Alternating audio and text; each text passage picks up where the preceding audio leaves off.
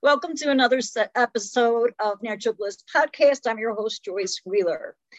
And you're going to want to go over to majesticterra.com and get your copy of the free checklist for a better quality of life holistically. And then go over to my sister site, heavenlybodieswellness.com, and get your combo for the summer with the Soothing Salve and the Soothing Cleanse. It's great for your first aid kit. 2 sizes of the salve are available. One is the half-ounce size, which is great for putting in purses, diaper bags, and even tackle boxes. So you're going to want to go over there and get that before the summer's out for all your scrapes and bruises and bug bites and all that stuff that we deal with in the summer. So today I have with me Fred Ruttman. He currently lives in Toronto. He was a marketer consultant, then went into academia as a college professor, MBA marketing and finance for a number of years. After acquiring his MBA, his weight really ballooned up to 340 pounds. The combination of his weight issues and playing years of hockey, rugby, and football left him in perpetual pain. Every joint in his body ached.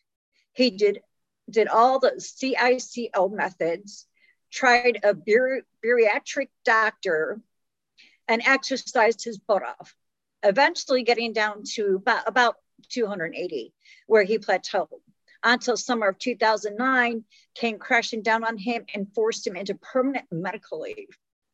In 2018, he learned about intermediate fasting, and his life hasn't been the same since. He attributes the large majority of his recovery to the healing powers of intermediate fasting. So the last 12 years has been Fred fighting to get his life back. Additionally, he is writing his memoir, The Summer I Died 20 Times, along with the sequel, Dead Again, The Summer I Died 20 Times continues. Yes, this adventure never ends. Fred, welcome to the show. Thank you very much. Happy to be here. So you experienced some health issues. Do you want to talk about those? You said you ended up with type 2 diabetes. Yeah, when I got hit in 2009, I got hit hard. So what happened is the doctors thought I was randomly passing out. And every time I would pass out, I would hit my head. So I'd get a concussion. Oh, and it took the doctors a good 3 to 4 months to figure out what was happening to me. And what was actually happening to me was my heart was stopping. So I have a condition that's called a severe heart block, which means the electrical system in my heart stops working. So it stops sending the signals that tell your atria and ventricle to pump the blood. So if your heart doesn't pump and you have no blood pressure, you have no blood or oxygen in your brain and you collapse. And Wow. It just happened that most of the times it's happened to me that we know of, I collapsed and hit my head really violently on, curbs and manhole covers and concrete sinks and all sorts of stuff. Jeez. So it wasn't pleasant. No, it doesn't sound like that, especially considering that you never know when it's going to happen, I would suspect. Yeah. I would think that you have no sign. It just, boom, you're down. Yeah. You get the slightest, I called them brain quakes. I don't know if there's an official term, but it would feel like an earthquake was going off in my brain, like it was literally vibrating like crazy. And then that's it. That's the only warning you get. So maybe a second. It wasn't even enough to sit down. Oh, wow. That had to be scary. Mm-hmm. But fortunately, this will sound very odd. Fortunately, I was so messed up by all the concussions that I didn't even know that I should be scared of what was happening to me. Wow. So for how many years were you passing out? Was it years, months? It was months. It was about 4 months. And then they finally figured out what was causing this. So I went for a surgery. I was actually in the hospital and they didn't even put me in ICU. Like they knew this was happening to me. They didn't put me on bed rest or or anything like that. So it's just looking back, it's a very surreal experience. And I think I found out on the Tuesday, and they scheduled me for surgery on a Thursday. And in the interim, I had 3 or 4 more of these episodes where, I just cracked my head. In the hospital rooms, they have these bureau credenza filing cabinet things beside your bed, dressers that are, made of metal with hard edges and stuff like that. So I bounced off one of those pretty good as well. Jeez. So what caused your weight gain? Do you have any idea? I guess part genetics, part just having not a good gut biome, which is the cause of a lot of obesity. And of course, I wasn't eating very well when I was young. So I think that's the majority of it. My body was just totally out of whack for, however many reasons there were. I was just predisposed to gaining weight. Gotcha. As some of us are, but then again, it has to do with the diet and the food that we're eating. Especially like before I started eating organic, I noticed that I was gaining weight. Mm-hmm. And I also noticed that I was hungry more than I was. And once we switched to organic, that weight just came right off. It was not a big deal at all. Yeah, those ultra processed foods and ultra processed oils are just toxic to the body. Well, they are, and that part of the problem, especially with the genetically modified organisms and that the foods contain. The thing is our body doesn't recognize the DNA, so it stores it in our fat cells. Mm-hmm. So, and I think some of us, because I look around and I'm like, well, I see what this person's eating and they're not overweight. So obviously some of us, it impacts worse than other people. Or do they have some underlying issue? They obviously have some superpower.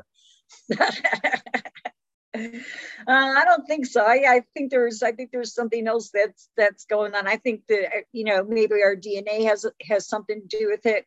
And I don't like to say that a lot because they throw that around so much that, oh, what's your DNA? It's your DNA. And no, It's not my DNA. It's but I don't know.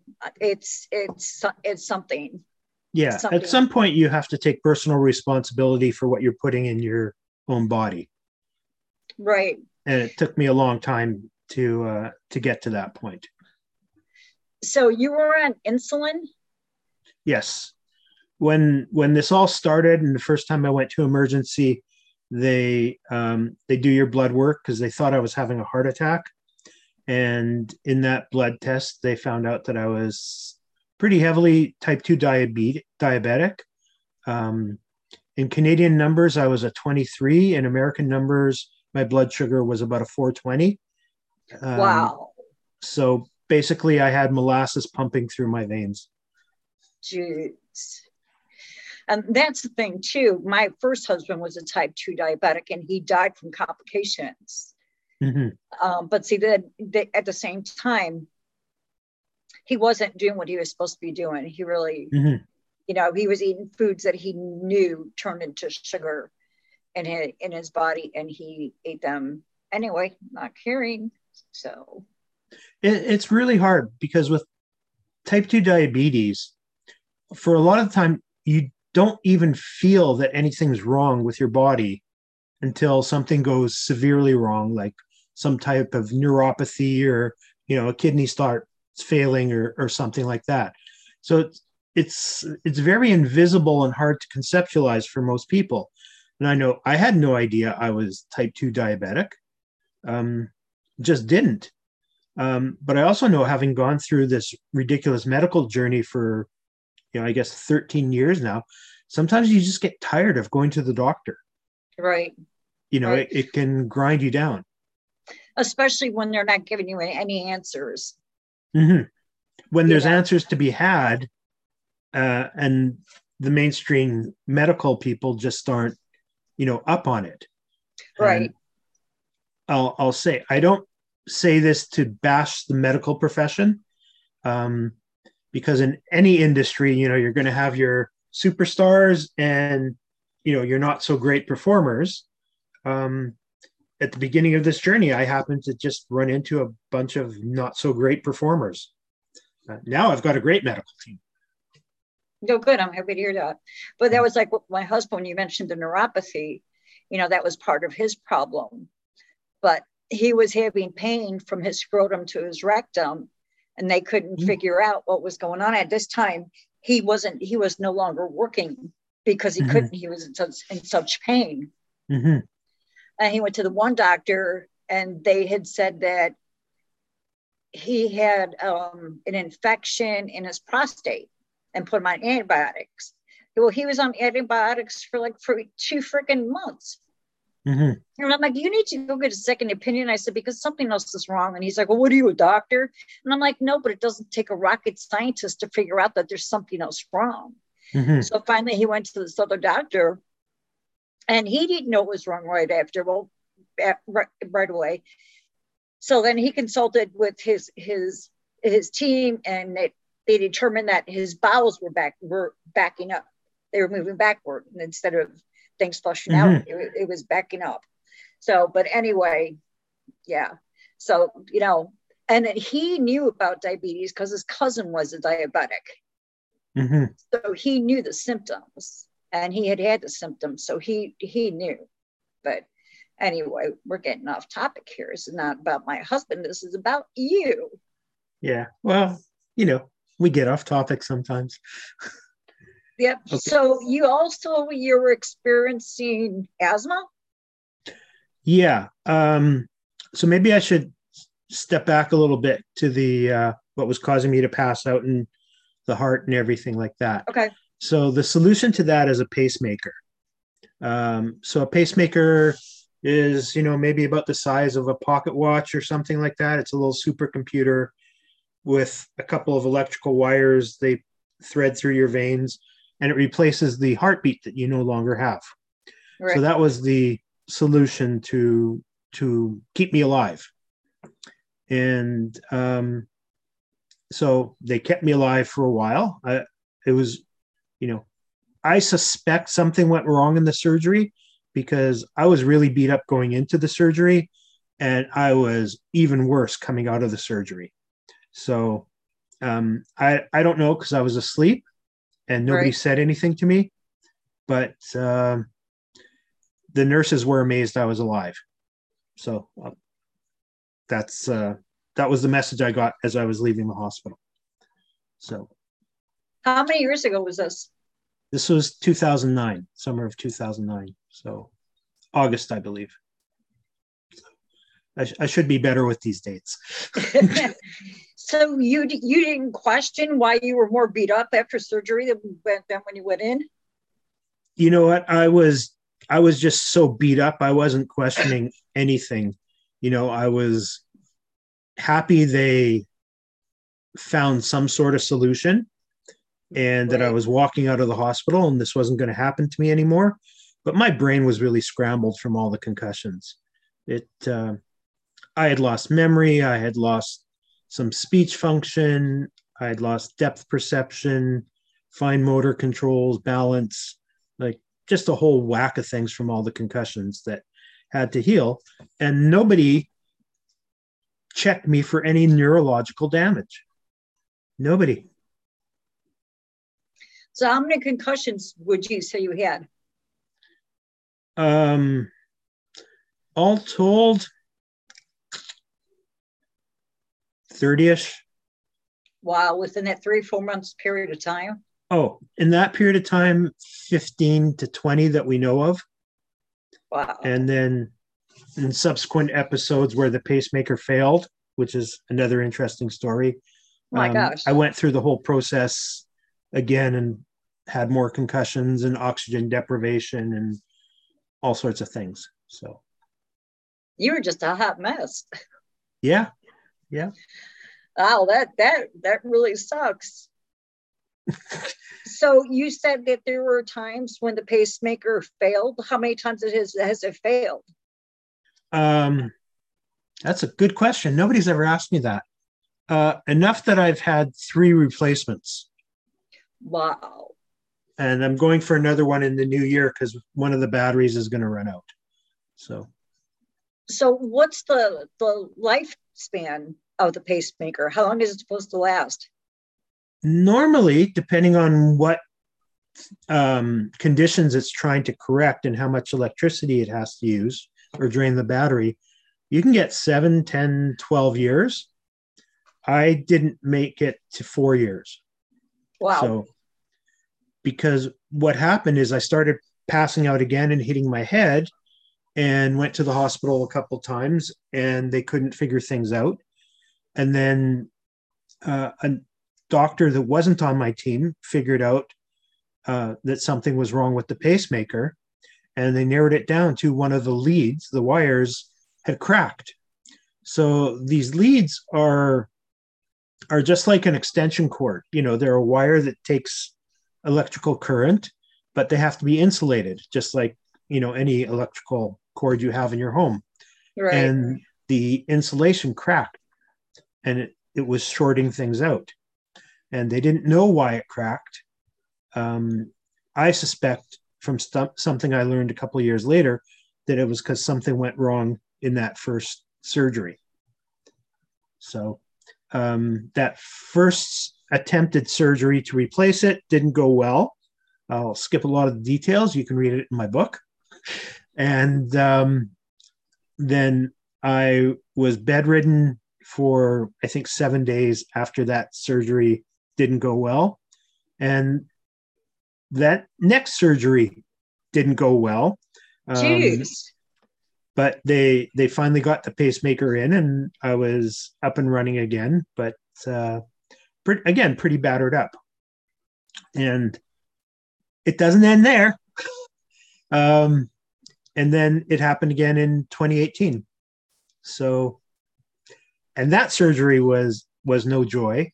The plan in that surgery was to put in an entirely new pacemaker and entirely new leads on the right side of my heart. Because the original one's on the left side of my heart. And then when they install that, they would turn off the old one and just, good riddance. But when they tried to insert the leads in the new one, they couldn't get both leads installed. So I'm on the table with like a malfunctioning pacemaker and half a new pacemaker. And, thank God I had an amazing surgeon, and he figured out a way to sort of synchronize them. So when the original pacemaker would fail, the new one would kick in. And it's a great system. At the time, I was told I was one of 8 people in the world who had simultaneous pacemakers. I don't know if that's true or not, or if it's kind of like hospital urban myth, but right. It's also not an exact science. So it takes a number of adjustments to make sure that the timing is right and the sensors are right. So I had a few micro collapses in the interim, but I haven't had any for over a year now. Well, that's good. I know my husband's sister, she has a pacemaker, mm-hmm. and I have not heard her talk anything about this. Yeah. Like what you're experiencing. So I'm wondering how common is it for people to have an issue with the pacemaker? It's not so common. They install about 800,000 of these a year. So it's a pretty common procedure. Right. And my understanding is if, things go to plan, it's probably like a 25-minute procedure. Oh, and wow. My last couple of surgeries were in the 4 to 5 hour range, if I remember correctly. Geez, why? Because they were trying to figure out how to fix something that they weren't expecting. So what I learned eventually is one of the vein that they had threaded the pacemaker lead through had collapsed, like just And that wouldn't have happened from the second or third surgery. It would have happened, something would have happened before that to cause the vein to collapse. And usually that's some sort of trauma of something happening to the vein. That's why I suspect something happened in that first surgery that I wasn't told about. So where they damaged the vein going in. Mm-mm. That's not cool. No, not cool at all. That is so not cool. Mm-hmm. So you say that you died like 20 times. Was that due to this incident, the pacemaker? Well, even before the pacemaker, or before you had the pacemaker? Before and after when it failed. But I'm using the definition of died as clinically dead that my cardiologist gave me. And that's if your heart stops beating for 30 seconds and you don't breathe for 30 seconds, you're clinically dead. So we know, because I was in the hospital and being recorded on the remote monitors, I've had incidences from 3 to 5 minutes before my heart would kick in again. So that's like right on the borderline of, my brain was damaged, but really, really damaged. 5 minutes without oxygen is about the limit you can go. Right. But you were saying earlier that you had problem with your speech and cognitivity, but that seems like is that all back? I mean, your speech is fine. I'd say I'm 90 odd percent back. I had to do a lot of learning. I had to, relearn so many things. And the majority didn't really start coming back until I started intermittent fasting. So, and if people aren't familiar with intermittent fasting, most people think it's some sort of wacko new diet. It's not a diet. No, it's not. It's a way of eating. Yes. And they prioritize the weight loss part of it over the healing benefits of it. And I have to tell you, having been a moderator in a Facebook group with 335 members, and coaching people on intermittent fasting, probably 95 to 98% of these were women. I can attest to the healing powers, not only for myself, but for the thousands of people that I've talked to. Now, the intermediate fasting, it's kind of like, it doesn't seem textbook to me, because there are variations of it. Am I correct? Yes, everybody responds to a different pattern of fasting. Some people can get away with shorter fasts. Some people need longer fasts. Some people need to switch it up more often. A big factor seems to be how badly abused your body was before you started fasting and how much your body has to heal. So a lot of the women, as a big generalization, because I'm obviously not a woman, or I hope it's obvious. It is. It's obvious. They talked about their dieting history and, having yo-yoed and yo-yoed and yo-yoed. And the more you yo-yo, the more it screws up your gut biome. And then the gut biome, if I remember correctly from Dr. Eran Elianov, I think is his name. He's an Israeli researcher. He specializes in the gut biome. He says they have memories. The gut biome essentially run your entire body. And if you lose weight and this particular tribe of bacteria in your gut aren't happy, they'll make you gain back more than you lost. And it's that cycle, and that throws off all your hormones and everything else. And it's just a mess. Right. They did a test with two twins. One twin was of normal weight, and the other twin had some extra weight on her. They tested the gut microbiome, and they found that the one that was of average rate, they described her gut microbiome like a rainforest, very diverse bacteria. Mm-hmm. Where the twin that had extra weight on her gut microbiome wasn't flourishing the same way. Mm-hmm. So that's very interesting that you bring that up. Yeah. Go ahead. If you look up Dr. Tim Spector, who's one of the co-founders of the Zoe Project in England, he's also one of the world's foremost experts on gut biome research. And he did a lot of research on twins and triplets and things of that nature. It's very evident that you have to have a good diversity, and you also have to not feed your gut biome things that make the bad bacteria flourish and dampen the good bacteria. Right. And this is something too that in the health industry and the medical industry that is not talked about. Like, they're not testing our gut microbiome. So we don't know which strands of probiotics we need to take to help our gut microbiome, because it's not tested, and everybody's different. Your gut microbiome is different from mine. It's like a fingerprint. Mm-hmm. It's very different.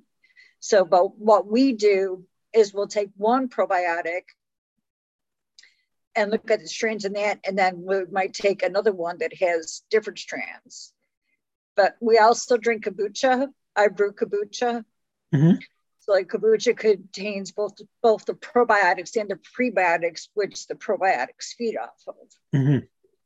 So, it's not only that, but that's 80% of our immune system's located in the gut. Mm-hmm. So if our gut microbiome isn't healthy, we're opening ourselves up to a variety of health issues, not just weight gain. Mm-hmm. If your gut microbiome gets too heavily weighted to the bad bacteria side, the bad bacteria start to eat through that very thin lining you have in your large intestine, and they get into your bloodstream, and they wreak havoc all over your body. They just kill your immune system, and your immune system overreacts, and that's why you have all these difficulties with so many things. It can be anything from rheumatoid arthritis to eczema. And we've seen people reverse those things almost entirely once they've been intermittent fasting for a while. I mean, I reversed my type 2 diabetes. I had diabetic retinopathy in my eye, and I went to see the surgeon, and he did me a checkup, and he's like, "It's gone. It's totally gone." Nice. So it reversed my asthma. It reversed my sleep apnea. As you mentioned in my intro, my body used to just ache. I mean, ache so bad it was hard to get out of bed in the morning. And I thought that was just from all the abuse I had put my body through. And it turns out it was just inflammation, because probably within 4 or 5 months of starting fasting, it was all gone. And here we are, 4 years later. I don't have an ache or pain in my body. I don't get headaches. I don't get migraines. If I get a cold, it's like a day of sniffles, except for COVID, which everybody got. I didn't. Oh, you're very fortunate. I didn't get it. I eat organic. I eat clean. Mm-hmm. I was drinking the kombucha daily. I make elderberry elixir. I was taking the elderberry elixir. I was taking zinc, vitamin C, vitamin D, and what else? There was one other thing. We were really just like bombarding our bodies with good stuff. So, and I was even exposed to it because my daughter had it. Mm-hmm. And I was with her when she first got her symptoms, and I didn't get it. She lived with my son. My son didn't get it. She was carpooling with one of her coworkers. Nobody in the office that she worked in got it. That's remarkable. I have to admit, I wouldn't know an elderberry if it hit me in the face. Elderberry is a flavonoid, so anything that has a Okay. real deep anything that has a real deep color to it is considered a flavonoid. Even Hmm. coffee and dark chocolate are flavonoids, so they're Chocolate I've natural. seen. So they're natural antioxidants, Hmm. and elderberry also supports the immune system, Okay. just just like the kombucha does. So yeah, we were just really bombarding our immune system. My husband thinks he had a mild case of it. We had gone to Arizona in 2020, Hmm. and when he came back, he said he wasn't feeling too good, and he thinks that he might have had one. You know what? We shouldn't have mentioned that, because I had another person on and we mentioned it. Just because we mentioned that thing, they ended up taking down my video. Okay. So none of this has happened. And I'll give a medical disclaimer on intermittent fasting as well. Um, Generally, uh, it's not recommended for women who are pregnant or breastfeeding, or for people who have had an eating disorder of any type. So check with your appropriate medical people before you start doing intermittent fasting. Um, you may have to adjust medications. I know I did. As I went through the process in the first 4 or 6 months, I would have to go to the diabetes clinic every couple of weeks or every month and get my glucometer adjusted to get my insulin doses adjusted and reduced. So, and there's lots of medications that could be effective. So please don't do this on your own, and don't adjust your medications on your own. Can I ask you a personal question? Sure. You know, after you were saying like that you don't deal with this issue and you don't deal with that issue, and this is very mild, can you share with the listening audience how old you are? I'm 61. I know I look like I'm 37, but I am 61. Yeah, I'm actually going to be 58 at the end of this month. I beat you. Yeah, but you know, it's just like it goes to show you that when you change your eating habits, you know, and you start giving your body the good stuff that it needs. I've never been on meds. I've never had Mm-hmm. any medications as far as like being a diabetic or anything like that. I haven't even been to a doctor in over 12 years because I've had no Wow. need. I've had no need for it. Mm-hmm. You know, they keep wanting to sell me health insurance. I said, for what? You know, I don't go. You know, I mean, thank God that I haven't had anything come up that I really needed to go. Like my Mm-hmm. husband recently in the last few months had to have his gallbladder out. And then, Ouch. yeah, and then he fell off the ladder and he broke his collarbone. So, you know, for stuff like that, you know, doctors come in handy, but, you know, do I really want to get an insurance? You know, for so since he had to have his gallbladder out, I've been like researching and going, okay, how can I keep my gallbladder? You Mm-hmm. know, I don't want the because we share the same diet, we eat the same way, we take the same supplements, Mm-hmm. you know, so it's like, you know, how did this happen? Why did it happen? But I suspect a lot of it happened before he changed his diet. And to be honest, that's why I'm on a lot of the medications that I'm on, is as prophylactic for the damage that might have been done before I got myself under control. So damage to my kidneys, damage to my heart, that sort of thing. Um, so I'm taking them as preventative more than I need to take them, if that makes any sense. have you looked into like herbs? Like CoQ10 is good for the heart. Mm-hmm. I'm not sure about the kidneys, but I know, you know, we're experiencing a lot of fatty liver now in our Mm-hmm. society because our liver is so overloaded. Mm-hmm. Well, I take hawthorn berry to support my liver, you know, so that it can work and function the way that it's supposed to. Those I've And, heard of because my friend Jen grows them on her property. and dandelion root too is really good for the liver. Mm-hmm. So So intermittent fasting, one of the first things to get repaired, I guess, for lack of a better term, is fatty liver. That's when you start in the process and it starts to normalize your hormones and your basal insulin and things like that, and you start to lose fat from your body. That's the first place that it comes off, is the liver fat. And it doesn't take much to get a fatty liver. Like, you can have 2 or 3 pounds of liver or fat around your liver, and that's almost a death sentence. Yeah, it's an issue these days. But it's not just the food, it's also all the toxins that we're bombarded by. The cleaning products in our house, the beauty care products, the personal hygiene products, the formaldehyde, it's in our furniture and carpets, and we're just bombarded by so many toxins that our liver is going, what the hell? What are you doing to me? It's like, I didn't sign up for this. This ain't what it's about.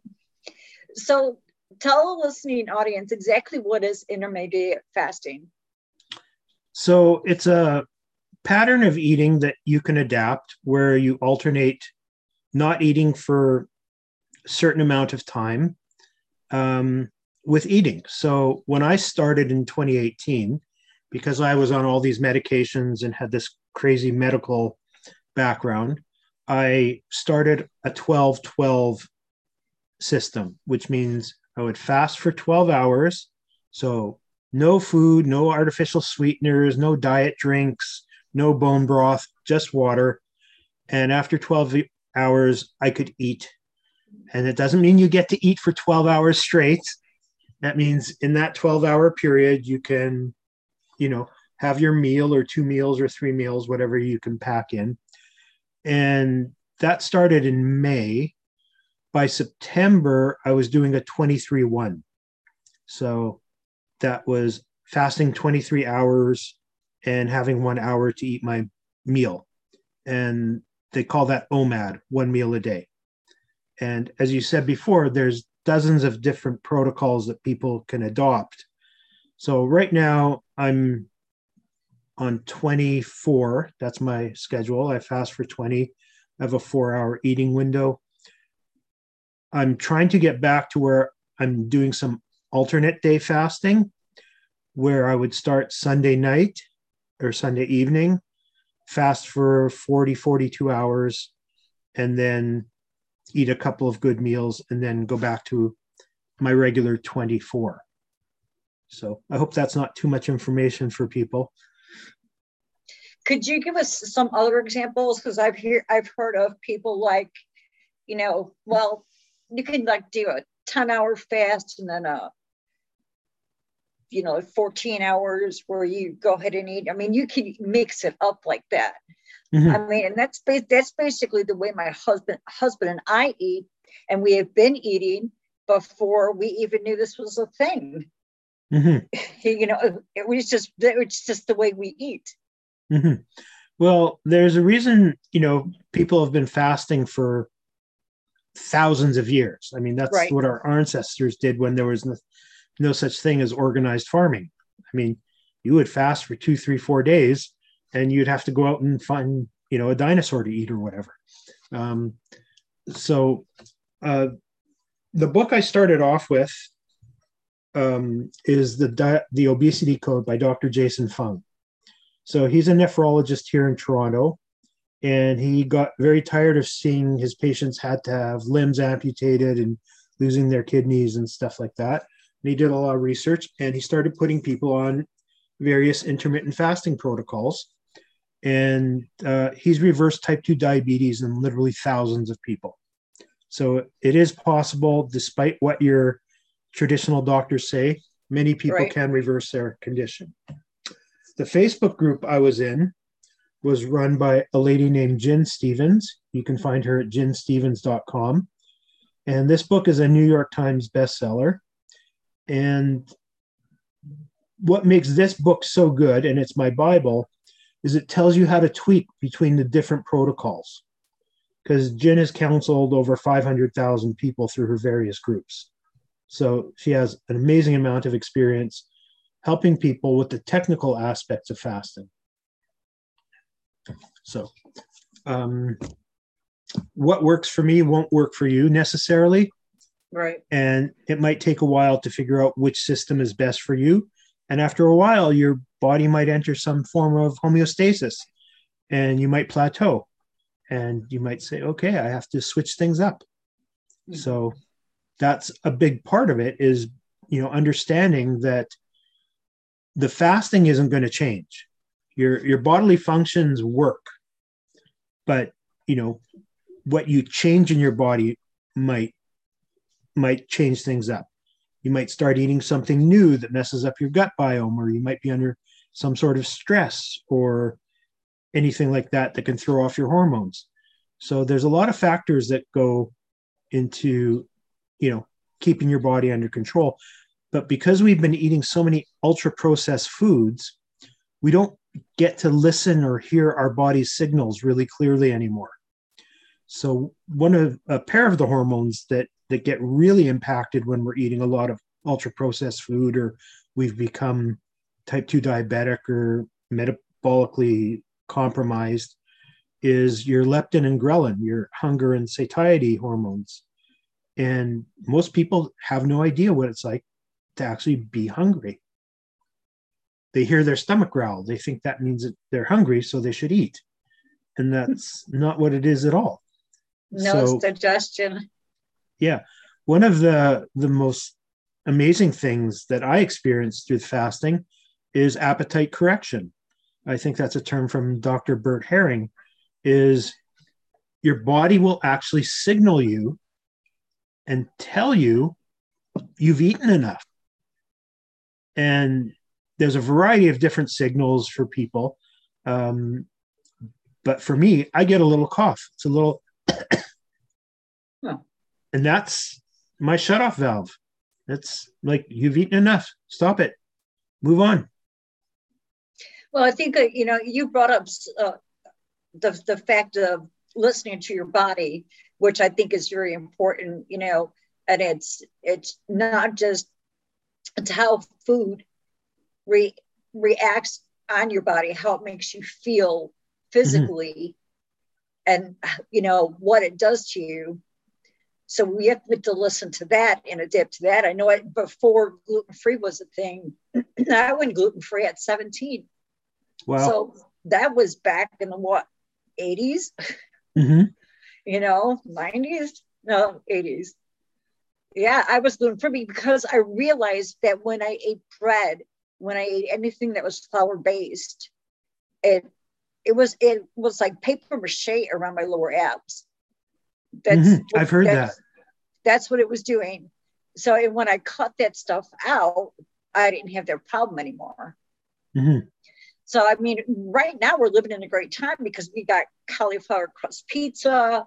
We've got Ezekiel bread. I don't know if you have it there in Canada. Ezekiel bread. No, I've never. Oh, Ezekiel bread. Yes. Yeah. So now I can have sandwiches again because for years I wouldn't eat a sandwich. If I wanted a sandwich, I would take the meat and the cheese and fold it up, put some mayonnaise on there, and that was my sandwich. I just refused to eat bread. The other thing that I should have wrote it down. There was something else that you had touched on. Well, listening to your body. Hormones? No, it wasn't the hormones. It was something else. That's why I got the pen and paper. I should have wrote it down and I didn't because I thought I would remember. But I'm human and I forgot. Yeah. I'll throw in a phrase from Dr. Fung. And he said, people always blame their diet failures on a lack of willpower. And he says, your hormones will beat willpower 24/7, 365 days a year. If your hormones are out of whack and you don't do anything to address that, getting your basal insulin levels down and things of that nature, getting rid of the toxic oils, it's a recipe for disaster. Your body has to be able to work at a certain level to help you out. So do you eat organic? No, I don't. No, I shouldn't say it. I eat some organic, but I eat better than I did 5 years ago.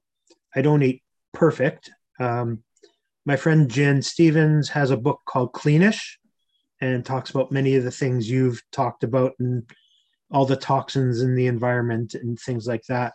So I'm never going to have the discipline, or I don't think I will, to be 100% clean like some people can be, but I eat cleanish. I certainly eat so much less ultra processed food than I did a few years ago. So why do you think that you can't go 100% organic? Just because I know myself and I know the challenges that I've had. And food in Canada is a lot more expensive than it is in the United States. Is it? It's you really, really, really pay a premium. Excuse me, and we're already paying a premium because of the pandemic. So we're paying a premium on a premium on a premium right now. Right. That being said, I did have some organic corn on the cob that we picked up on the weekend. That was amazing, just Nice. amazing. I haven't had any corn on the cob because I haven't found any that's organic.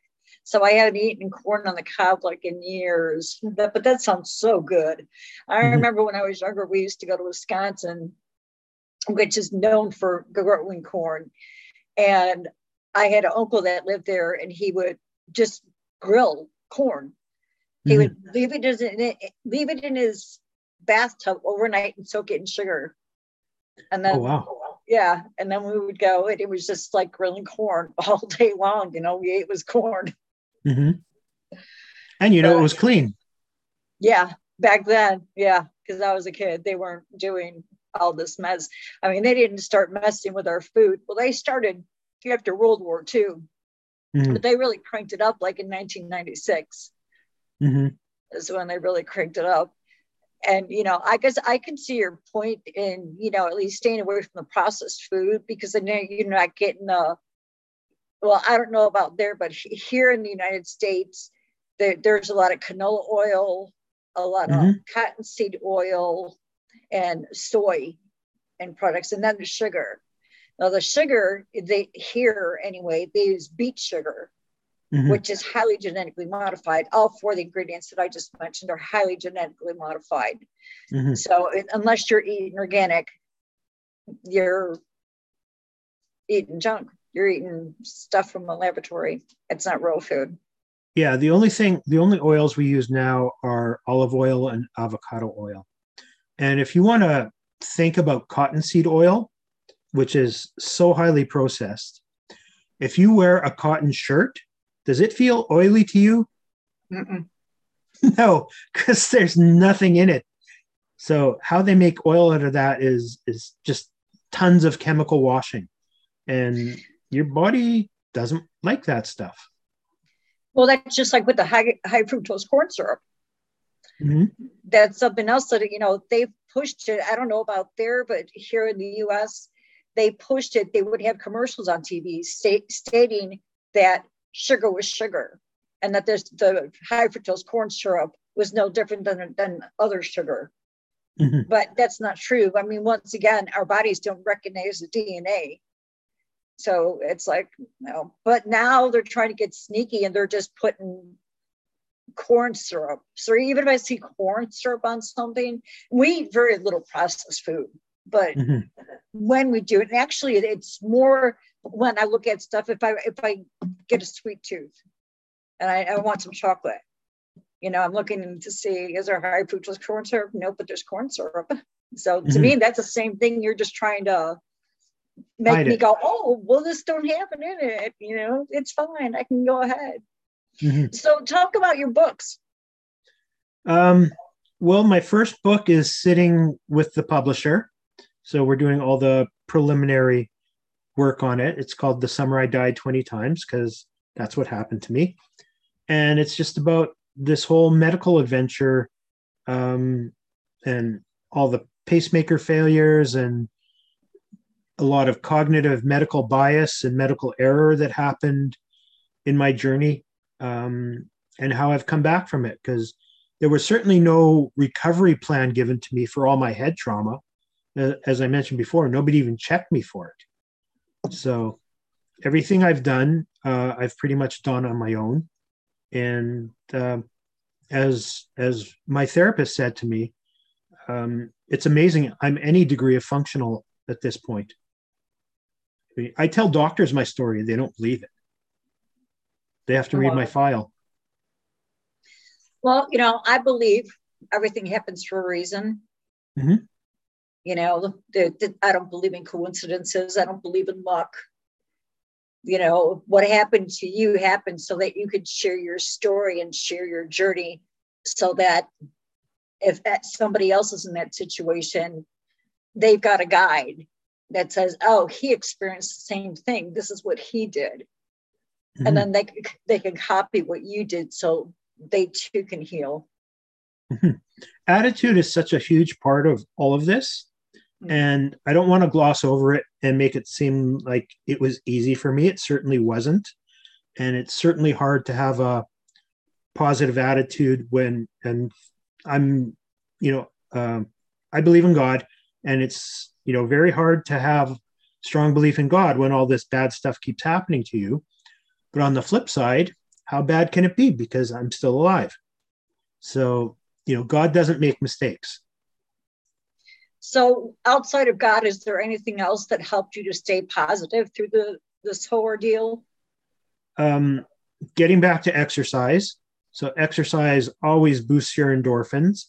And that's another thing that gets blocked when we eat poorly. We don't get the full blast of endorphins and the happy that we should. And I started very intense learning. So anything you can do that challenges your brain outside what it was normally used to. So learning a new instrument, learning a new language, learning anything complicated subjects. They help your brain to rewire. And intermittent fasting does that as well. It creates these neurotropic factors, or BDNA, blood-derived neurotropic. I can't remember the last part. So still some brain injury. But it gets rid of the scar tissue. It gets, starts rewiring your brain. So the more complex stuff you can learn, the better you are. Even if you can't take a test on it in a week, because, it'll have gone. Just the fact that you exercised your brain to that degree for that period of time will work wonders for you. I had heard about this man. Well, actually, he was given his testimony. He was basically given a death sentence. His liver, his heart, and his brain. So I forget where he was living, but he left and he went off and he studied with some indigenous people, and he regenerated all three of those organs. So, they say that those organs can't be regenerated. Well, obviously they can, because he did it. Mm-hmm. So just like what you're talking about with the brain, by doing this, do you think that people with like Alzheimer and dementia would benefit from that? For sure they do. How much, I can't say. But one of the things that people can do, I learned from Dr. Rhonda Patrick, who's a researcher, one of these PhD super brainiac people. She's really into saunas, and it doesn't really matter if it's the infrared or the wet or the dry saunas. People that do regular sauna use, I think 4 or 5 times a week, show a 60% reduction in morbidity risks. And that's across the board: cardiovascular, your inflammation diseases like MS or things like that, arthritis, dementia, Alzheimer's. You just give yourself an extra layer of protection. And if you combine that with some regular exercise and eating better, I mean, you're way ahead of the game. Right. Well, we're at the top of the hour. Is there anything you want to leave the listening audience with? If you want to get a hold of me, you can find me on Instagram. I'm repeatedly dead Fred. Uh, and or my Gmail is repeatedly.dead.fred@gmail. And if you have any questions about intermittent fasting or anything, please reach out. Do you have a website? Not yet. So. Not yet. Okay. And are you on Facebook? Not so much. More on the Instagram and stuff. It's Facebook has become almost like these processed oils to me. It's a little too toxic. Well, yeah, I'll agree. But well, thank you, Fred, so much for being on and for sharing your story. I greatly appreciate it. My pleasure. I'm thrilled to be able to share and hopefully inspire some people. Right. And to the listening audience, don't forget to like, share, and hit the bell, subscribe. And until next time, just keep shining your light. Smash that thumbs